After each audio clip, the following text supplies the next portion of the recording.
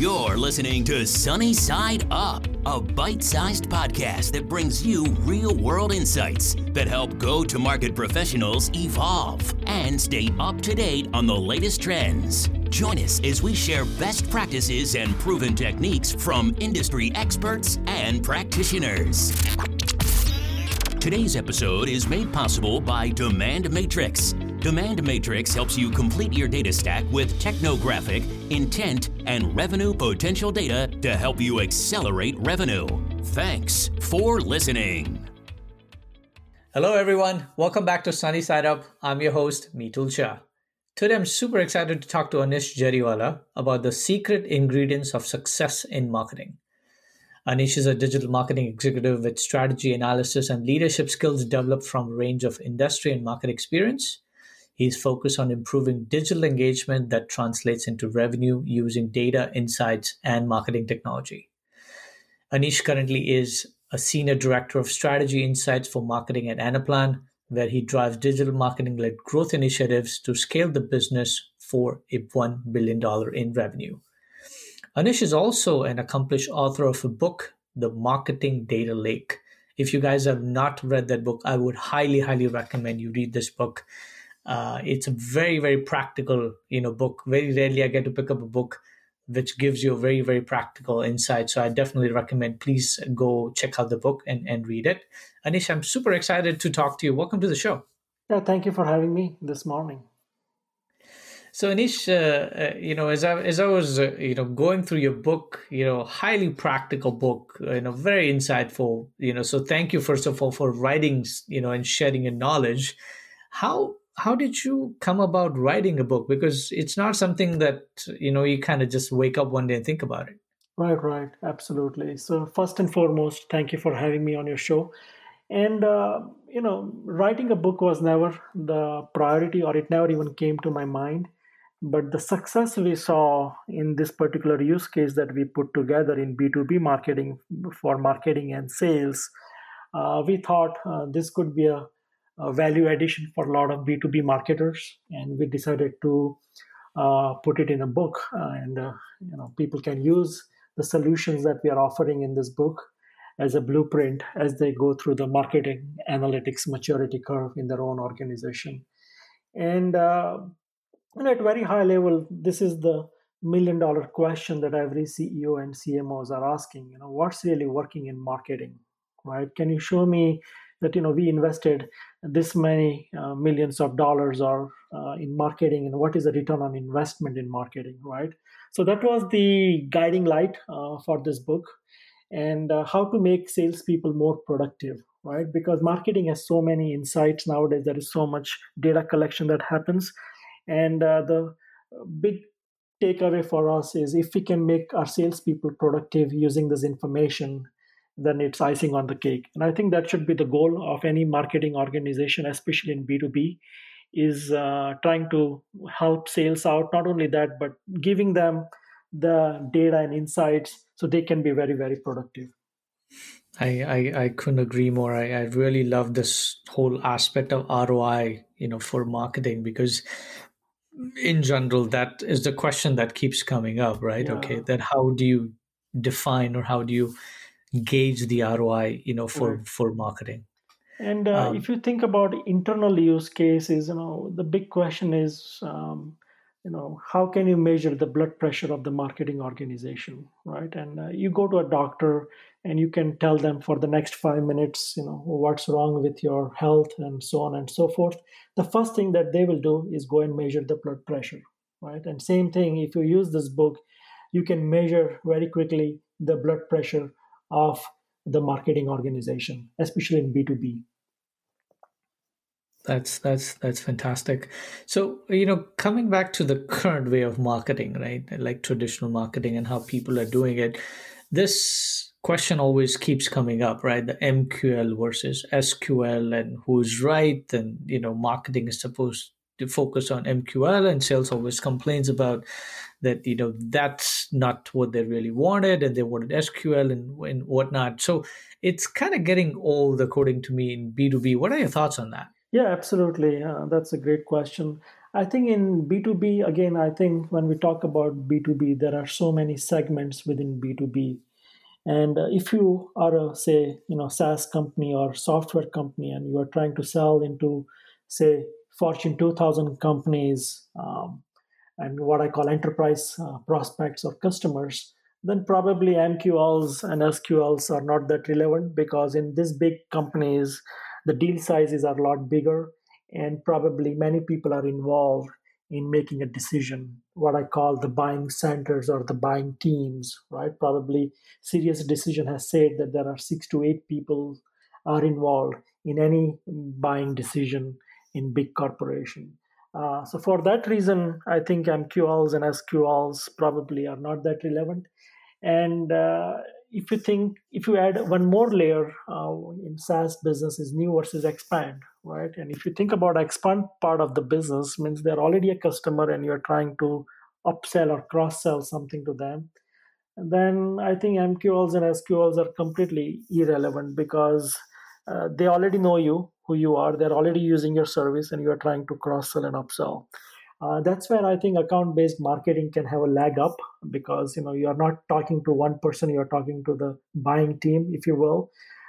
So account based marketing play a critical role, I think, in years to come, especially if you are targeting enterprise customers. Um, in my opinion, MQLs and SQLs are probably relevant if you're trying to sell to small businesses and your offering is of lower price point. So the decision maker is only one person and he can make the decision. Then absolutely, I think MQLs and SQLs make sense there. So that is my take on MQLs and SQLs. That's very interesting, right? I mean, like, smaller companies, larger companies, the whole model of ABM, and we have heard about ABM a lot, right? And I think it's getting to a point where people have, if I can call this, like, ABM fatigue, right? Correct. Don't talk to me about one more ABM idea, Right, in right. that.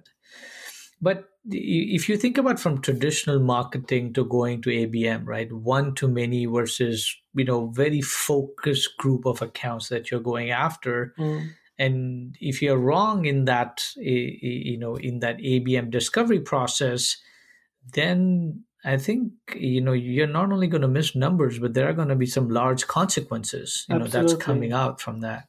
So you have to So do your how? homework. I think the critical point here is you have to do your homework in account selections, right? That's very, very important.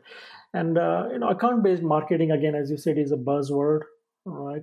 But the philosophy or thinking has been there for years. The marketing, yes, I understand, has changed significantly in last 15, 20 years, but the fundamental of marketing has never changed, right? And Mm. that's the crux here, that we talk about account based marketing, but I would say take it one step further and say account based everything, whether it's customer success, marketing, or sales. It's very interesting. So in that model, like account based everything, where you're going and you're really, have to prioritize and make sure you do a really good job in account selection. How do you figure out the right accounts, and how do you gauge even interest in those accounts? Yeah, absolutely. I think that's a very relevant question in this new pandemic situation that we are in.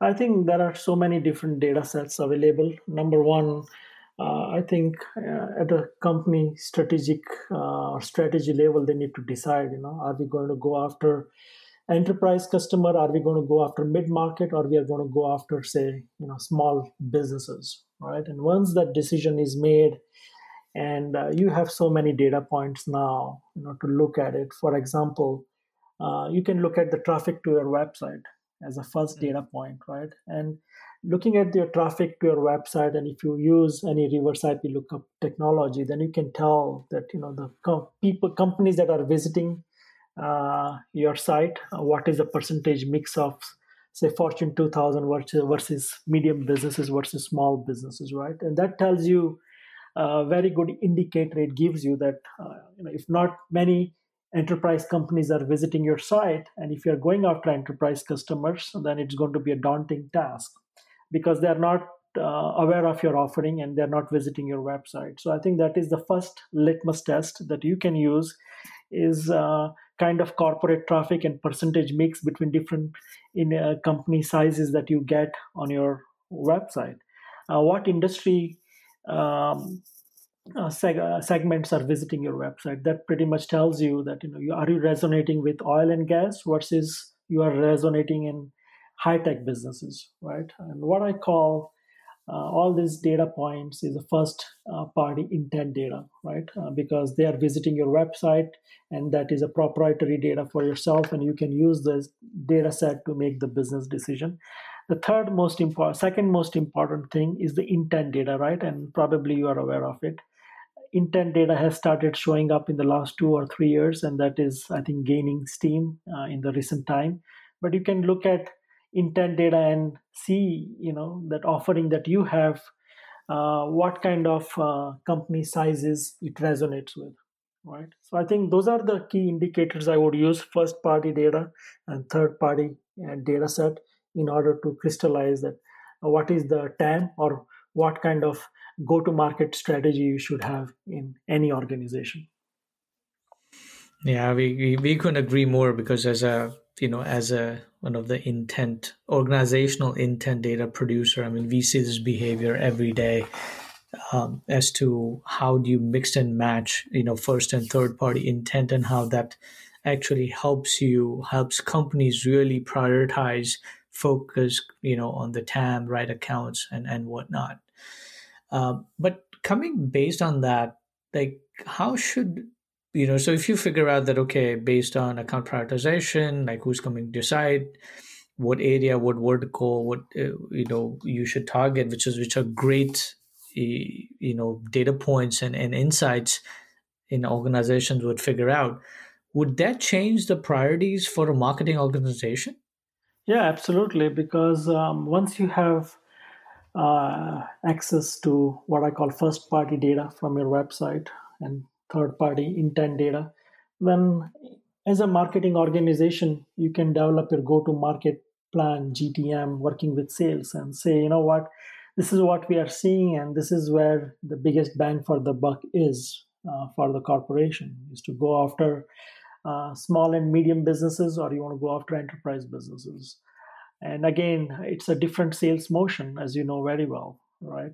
That if you're trying to sell into enterprise customer, probably the long lead cycles, and it could take at least few quarters for a deal to come to fruition. And number one, and number two, probably there will be fewer deals in enterprise segment as compared to small businesses, but your average deal size could be a lot bigger, right? So there are a lot of different permutations and combinations and ramifications one has to go through in order to have a very effective, what I call, go-to-market plan, working with sales and the leadership team at a given organization. Very, very interesting. So is that, is this, like, if you were to kind of summarize as to what are some of the trends and the changes you're observing, are these some of the newer trends you're observing, or there are some additional trends that you're seeing because of even COVID right now, Yeah. in marketing?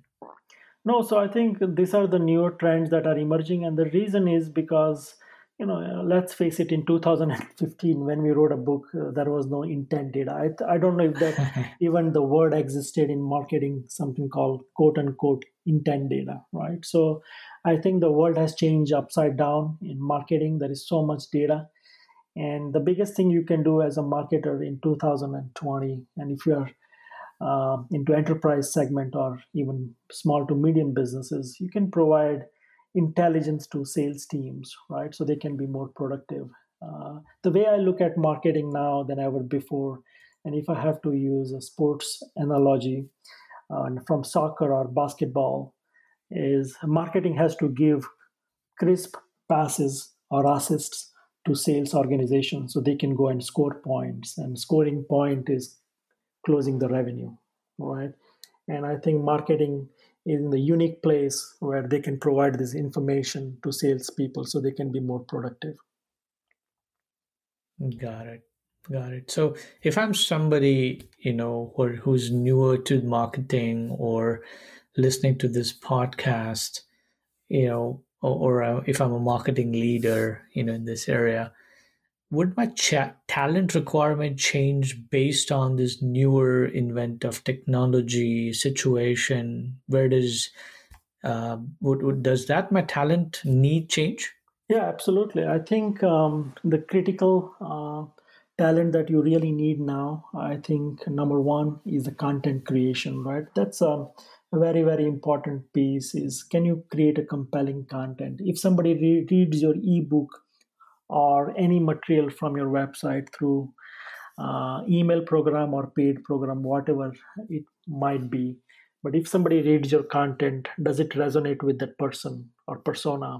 Right. So the content creation has been there for years. That has not changed at all in marketing. Right. The second most important thing that has come is effectiveness of this content. How do you measure the effectiveness of content? Same content can be on the website, it can be delivered through paid media, or it can be delivered through email channel, right? And how what is the effectiveness of content through data and insights? I think that is the new piece, and you can put a dollar value to this content. I think these are the two most important things that really matter in marketing: is the content creation, number one, and number two, how can you measure the effectiveness of this content? That is such an astute observation, because I mean every time you talk to a marketer, they would always talk about more number of leads and how can they generate more leads and whatever, right? How can they give better quality leads to the sales and so forth. But very rarely I see people talking about content. That's the genesis or the pillar before any of these creation can happen. Yes, and I think I would like to say, I have my three C's that I use internally for my own work.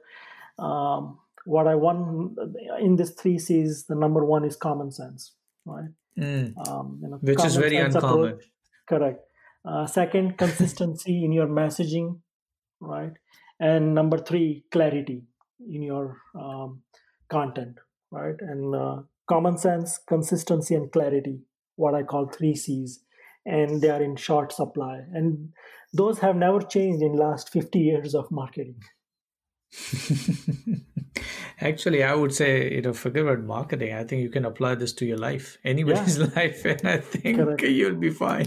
Common sense, consistency, and clarity. There you go. There you go. So, as a final note, into this podcast, what are some of the secret ingredients of success in marketing in today's age, that where we are, where we were sent home without any plan, right? And we were told to figure out stuff.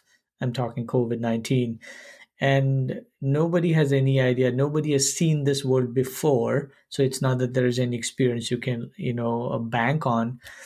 So what is the secret ingredient of success in marketing in the time that we are in? Yeah, I think it's an unprecedented time. And again, frankly, I've never experienced what I'm experiencing now. If you think about 2008 or 9/11 economic impact, right? This is something unique. And I think there are quite a few challenges in the business. But again, going back to the basics in marketing, and I think the brand building still is very, very important. Very important is your analyst relations and PR, right? And how can you build a buzz about your product you're offering or your company, right? And it doesn't have to cost arm and the leg. And I think that can provide a very strong halo effect to business or to your marketing activities. Brand building is important in good times, but I think brand building is more important in critical times, like the current situation we are in. And it can provide you the breathing room, if you will, as you go and work on your internal efficiencies, if you will, and get ready for the good time. Right. So again, brand building has been there for years, and I strongly believe that investing in your brand, PR, and analyst relation will take you much much further in this given situation we are in. I think we can do the whole show on this on these three aspects as to how do you do analyst relationship, brand building, and a PR. So I think these are some very, very critical points, and some astute observation and insights. So with that, Anish, thank you so much. Thank you so much for being on our show. I really enjoyed having you on a podcast and having this conversation. Yes, thank you for having me on the show today. Thank you for your time. Thanks for joining us on this episode of Sunny Side Up. If you like what you heard, please subscribe, rate, and review us, and share these insights with your peers.